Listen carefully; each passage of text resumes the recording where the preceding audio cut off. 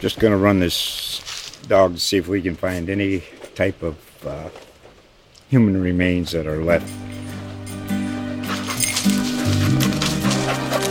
Listen to Where Secrets Go to Die, The Disappearance of Darrel Hennigan. From the Detroit Free Press, a new podcast set in the woods of Michigan's Upper Peninsula. Available on Apple, Spotify, Freep.com, or wherever you get your podcasts.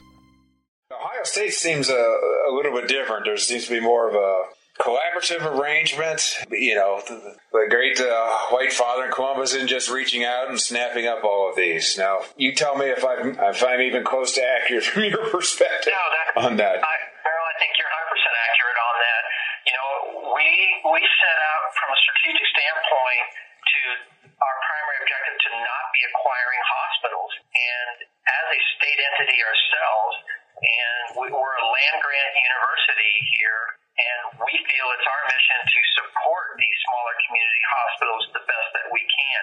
So pushing resources to them and partnering with them so that they remain in their communities as a strong partner in that area to the people who live there is what we feel is the best way to do it. So does that mean we provide some of our specialists to go there and provide care on a sporadic basis? Absolutely.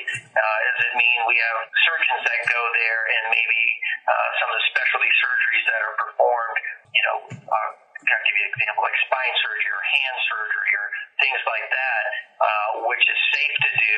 I don't want to call it remotely, but safe to do from a distance. You know, we try to do that. What we try to do is let those community hospitals and those hospitals in our network continue to be independent, which I think is really important for their success. Well, elaborate on that. Why do you think that is important to their success? Because they're, you know, in these small communities, the hospital may be the primary employer.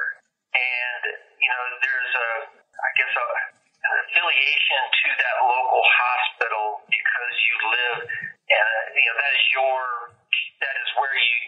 where you live, that's where you raise your family. And, you know, there's a certain bond that is established with these smaller community hospitals to the community itself. And sometimes when bigger entities come in, it loses that same type of a small town feel to it, and it gets commercialized, if you will, because it's now owned by a larger entity who may not have that same internal focus to the community as it once did with the smaller community hospital. Just going to run this dog to see if we can find any type of human remains that are left. Listen to Where Secrets Go to Die, The Disappearance of Darrel Hennigan. From the Detroit Free Press, a new podcast set in the woods of Michigan's Upper Peninsula. Available on Apple, Spotify, Freep.com, or wherever you get your podcasts.